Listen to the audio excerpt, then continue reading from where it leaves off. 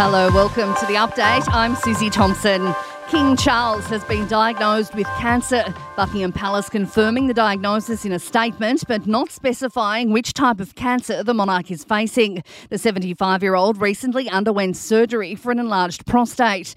Europe correspondent Brett McLeod has told Nine the news was delayed publicly for good reason. To allow Charles himself to tell his children that he's being treated for cancer, including William, Harry and Andrew and Edward, his brothers as well. He's also, we understand, getting regular treatment, but will continue to undertake state duties.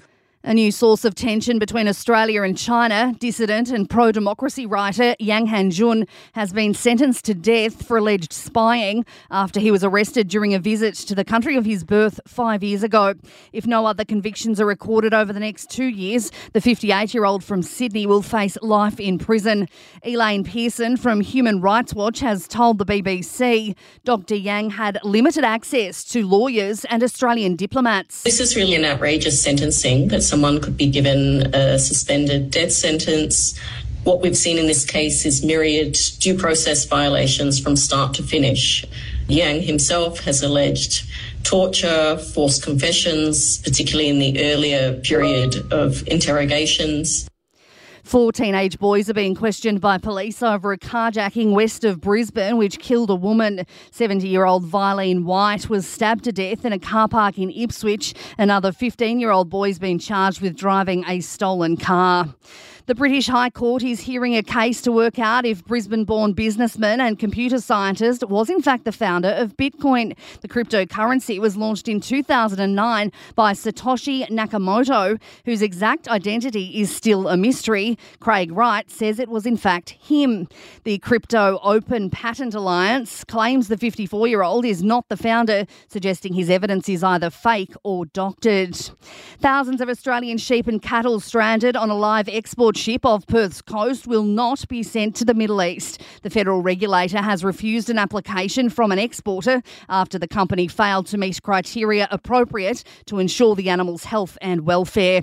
The Reserve Bank will meet today for the first time this year with no change to rates expected as inflation cools.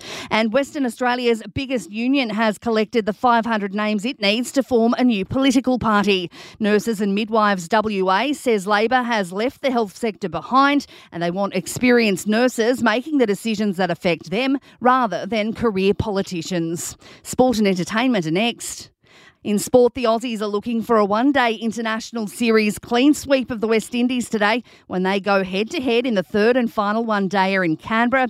Ben McDermott has been brought into the Australian squad as cover for Matt Short, who has a low-grade hamstring injury.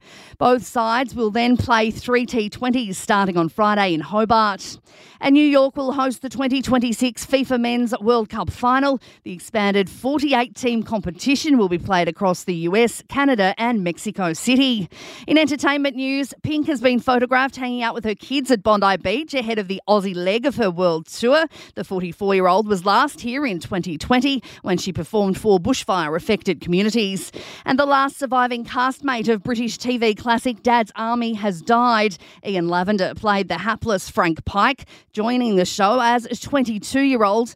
No cause of death has been given for the 77-year-old. And that is the latest from the Nova podcast team. We'll see you later on for another update. I'm Susie Thompson.